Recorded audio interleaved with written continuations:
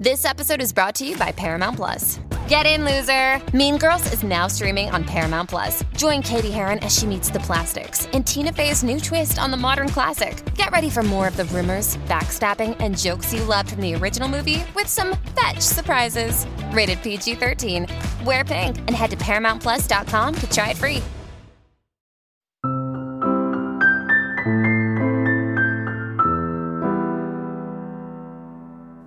Hi, I'm Will Schwalbe, and you're listening to But That's Another Story. Last night, on my way home from work, I ducked into one of my favorite bookstores and headed right for the travel section. A friend had been talking about taking his dream trip to Greece. He told me that he'd been saving for years, so I thought I'd find a guidebook or two to give him for his birthday.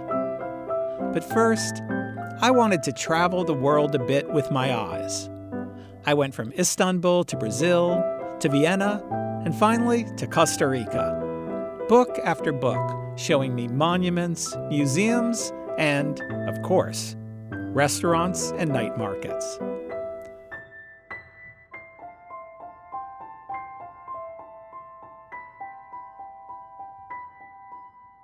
Then I heard a voice. "Oh, are you going to Costa Rica?" The voice was Australian. Don't worry, I won't do the accent. I said, "No, just dreaming about it." It's one of my favorite places, the Australian told me. She described a magical visit just weeks before. She then let me know she had just landed in New York, her first trip here. I love my hometown, so I gave her all my best advice about where to go, Brooklyn Bridge a must, and where to eat in New York City, Corner Bistro, best burger. We wished each other well, and then both went on our way, me to the register and her to another section. And that's when it struck me. Whether you can travel or not, there's no better place to meet adventuresome people who are curious about the world than in the travel section of your local bookstore or library. And recently, I got to talking about the gifts of travel with today's guest. I'm Pamela Paul, the editor of the New York Times Book Review, and I oversee books coverage at the Times, and I also write in my copious spare time. Pamela Paul hosts the New York Times Weekly Book Review podcast. She's also the author of books, including My Life with Bob, The Starter Marriage and the Future of Matrimony, and How to Raise a Reader. Her writing has appeared in Time Magazine, The Economist, and The Atlantic. I grew up in a fairly nondescript town on Long Island with which I associated as little as possible. My parents divorced when I was pretty young, somewhere around the age of 3 or 4, and my dad moved to the city where he lived on the Upper West Side, and that's where I spent most of my weekends as a child and sort of longed to be rather than on this, town on Long Island. Pamela found herself escaping into books a lot of the time.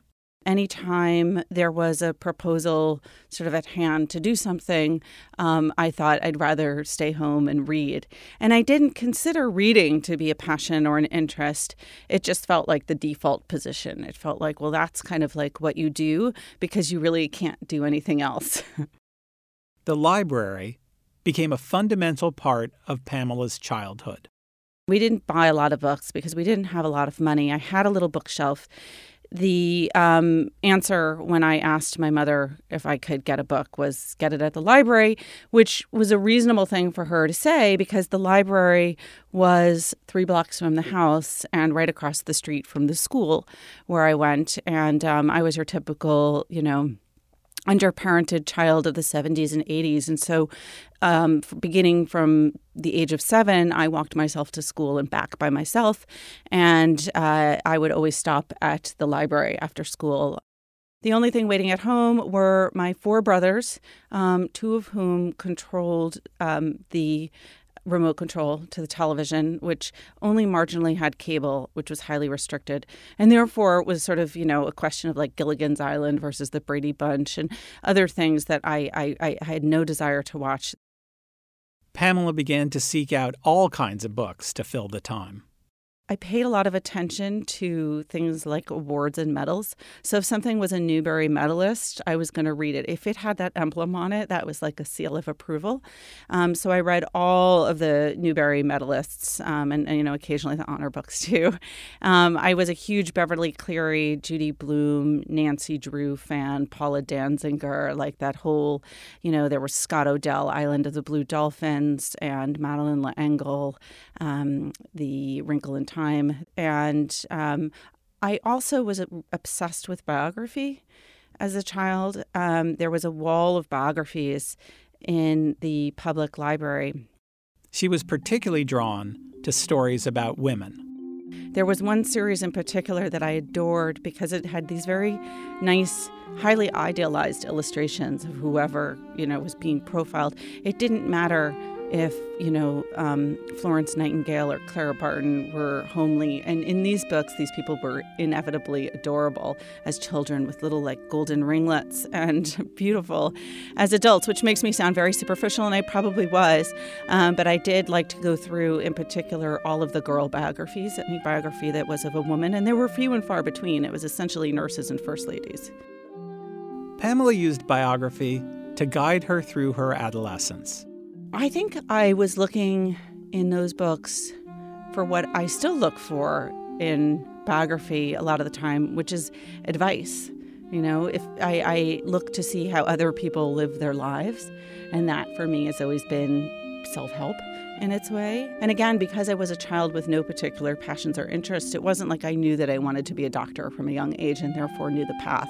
So I thought if I read stories about other people and how they figured out who it was that they were and how they became who they would become, that somehow I would have an answer. And I also thought I liked reading from an early age and still do any story of overcoming hardship. I couldn't read enough about Helen Keller.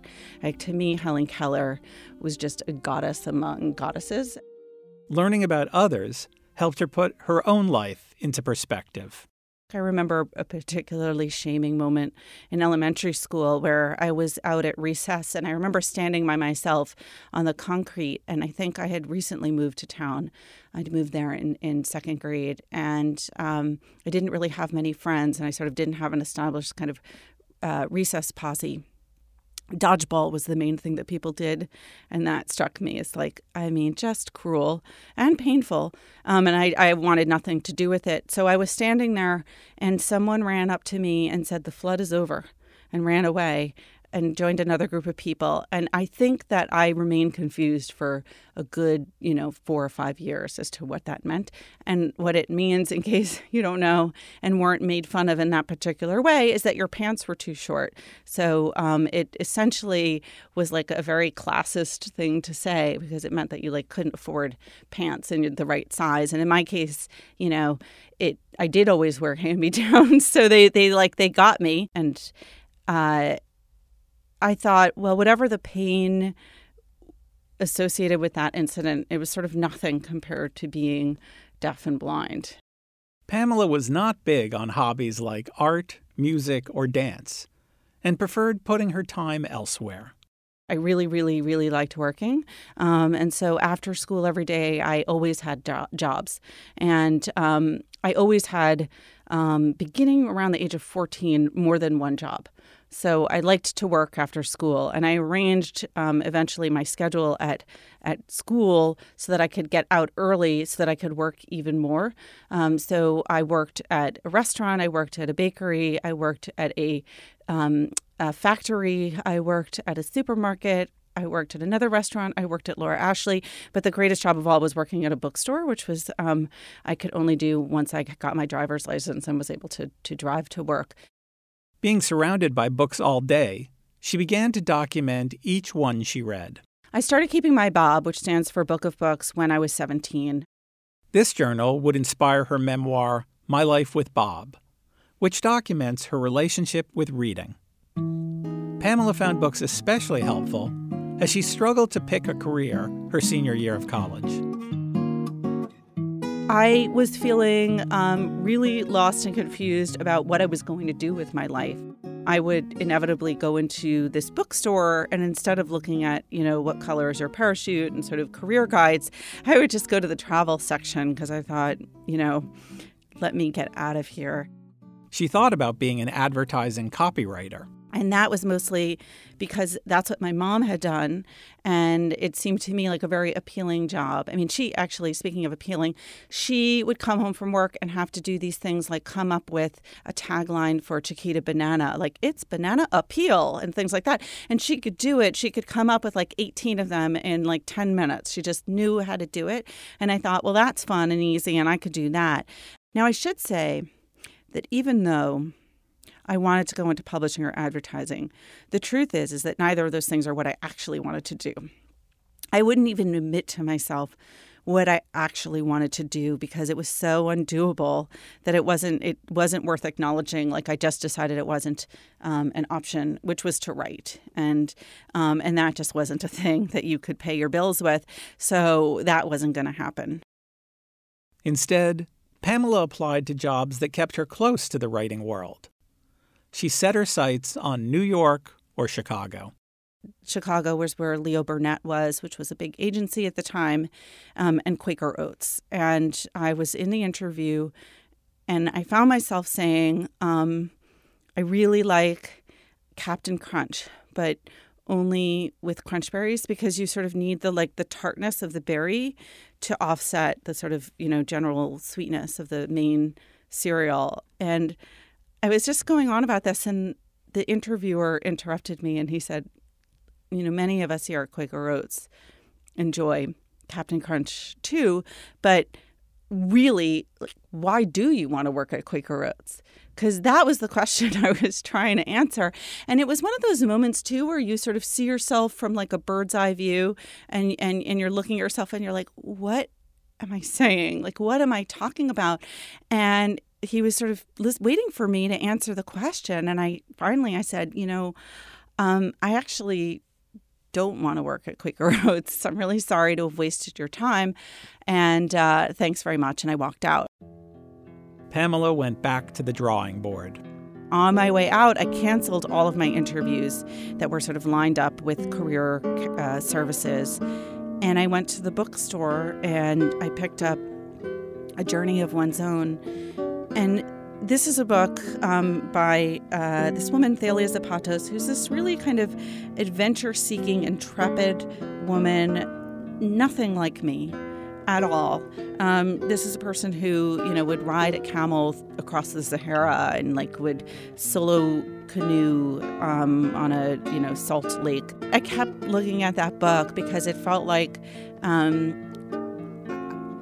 kind of felt like, well, all of the things that I do like doing, that I have liked doing, have led me to this sort of dead-end point where I can't really get a job in anything that I would like, and any job that I could get, I can't really afford. And I thought maybe I haven't been looking at the right set of choices. Like maybe I've only been considering A through D, and I don't know what E through Z are because I haven't been exposed to them, or I've decided from an early age that that just wasn't my thing or that I couldn't do it. And I thought Thalia Zapatos and the stories that she recounts in this book, A Journey of One's Own, is doing all the kinds of things that are in that E to Z category.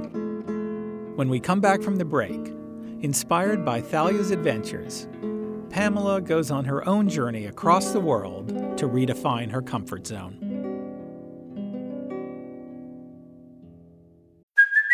Hey, it's Kaylee Cuoco for Priceline. Ready to go to your happy place for a happy price? Well, why didn't you say so? Just download the Priceline app right now and save up to 60% on hotels. So whether it's Cousin Kevin's Kazoo Concert in Kansas City, go Kevin, or Becky's Bachelorette Bash in Bermuda, you never have to miss a trip ever again. So download the Priceline app today. Your savings are waiting. Go to your happy place for a happy price. Go to your happy price, Priceline. Caught at a crossroads, Pamela came up with a bold idea to figure out career choices E through Z. And so I came up with this little plan that really was like a lark and just almost like a dare that is theoretical only, which was like, what if I were to deliberately set out to do something that I had zero interest in doing and that I don't think that I could do and that I think I might hate? And what would that look like? And so to my mind, it meant I would need to go somewhere where I couldn't rely on any of the things that I relied on for the previous 22 years of my life. On the daily granular level, I thought I need to go somewhere where I cannot go about my routine. I can't wake up in the morning and make myself a cup of coffee, and I can't read the New York Times, which were sort of my, that was like my bread and butter. And then I thought on a grander level, I need to go somewhere where I have no job, where I don't know what I'll be doing and I don't know anybody and nobody can help me out. And where every single thing that I've assumed will not be true. Pamela bought a one-way ticket to Chiang Mai in northern Thailand. This was around March of my senior year of college. And it also felt like once I'd made that decision, it felt decisive, which is a rare thing. At least it was a rare thing for me to kind of like finally know what I was going to do. And the way in which I cemented it was by telling people, because I thought like once you tell people, there's no going back.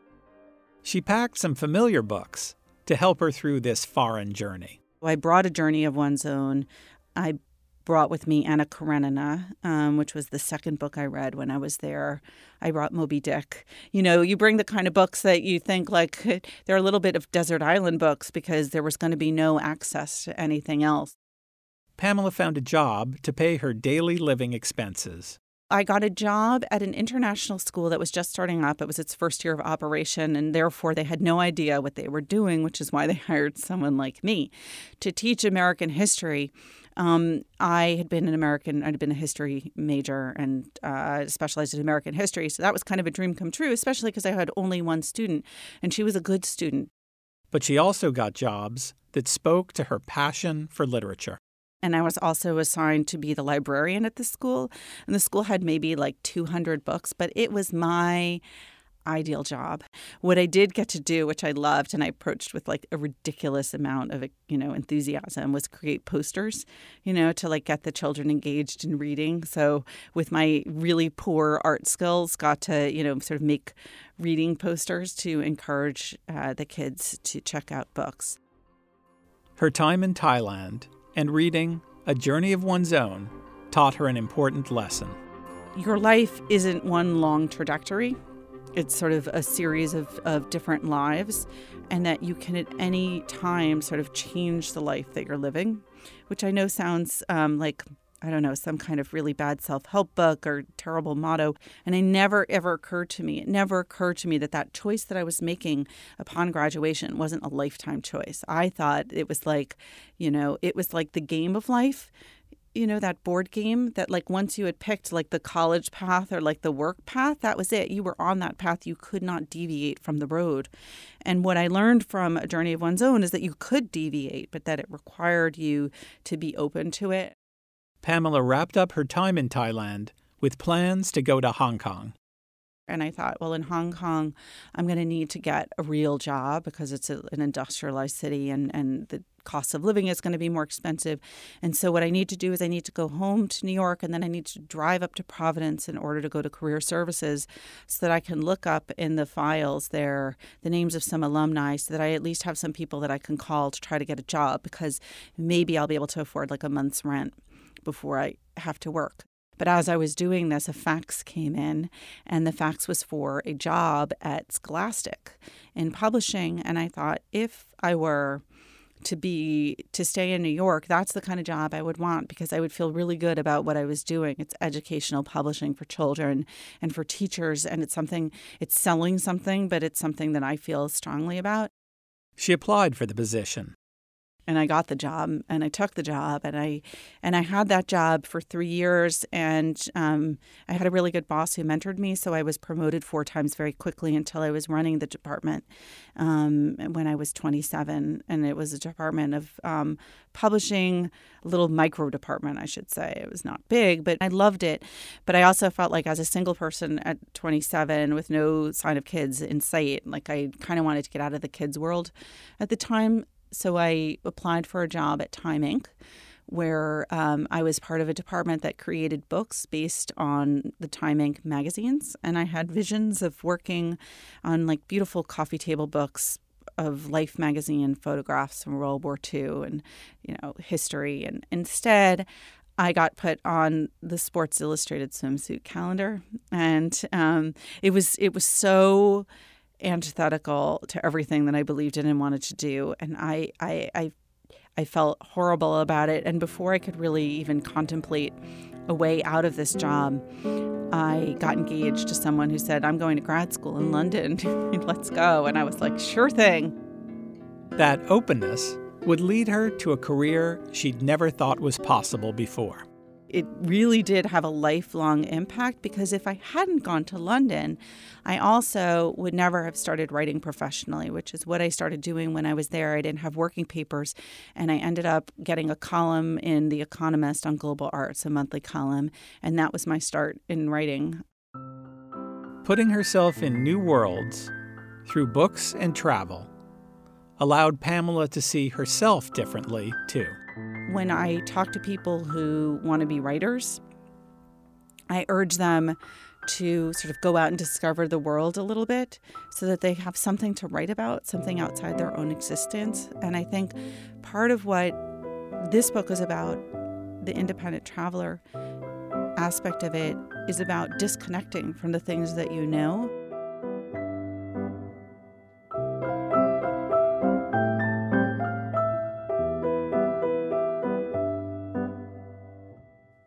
But That's Another Story is produced by Christy Westgard. Thanks to Pamela Paul. If you'd like to learn more about the books we've mentioned in this week's episode, you can find out more in our show notes. You can also find a transcript of this episode and past ones on LitHub. If you've been enjoying the show, please be sure to rate and review on iTunes. It really helps others discover the program. And subscribe for free on Apple Podcasts, Stitcher, or wherever you listen. If there's a book that changed your life, we want to hear about it. Send us an email at anotherstory@macmillan.com. I'm Will Schwalbe. Thanks so much for listening.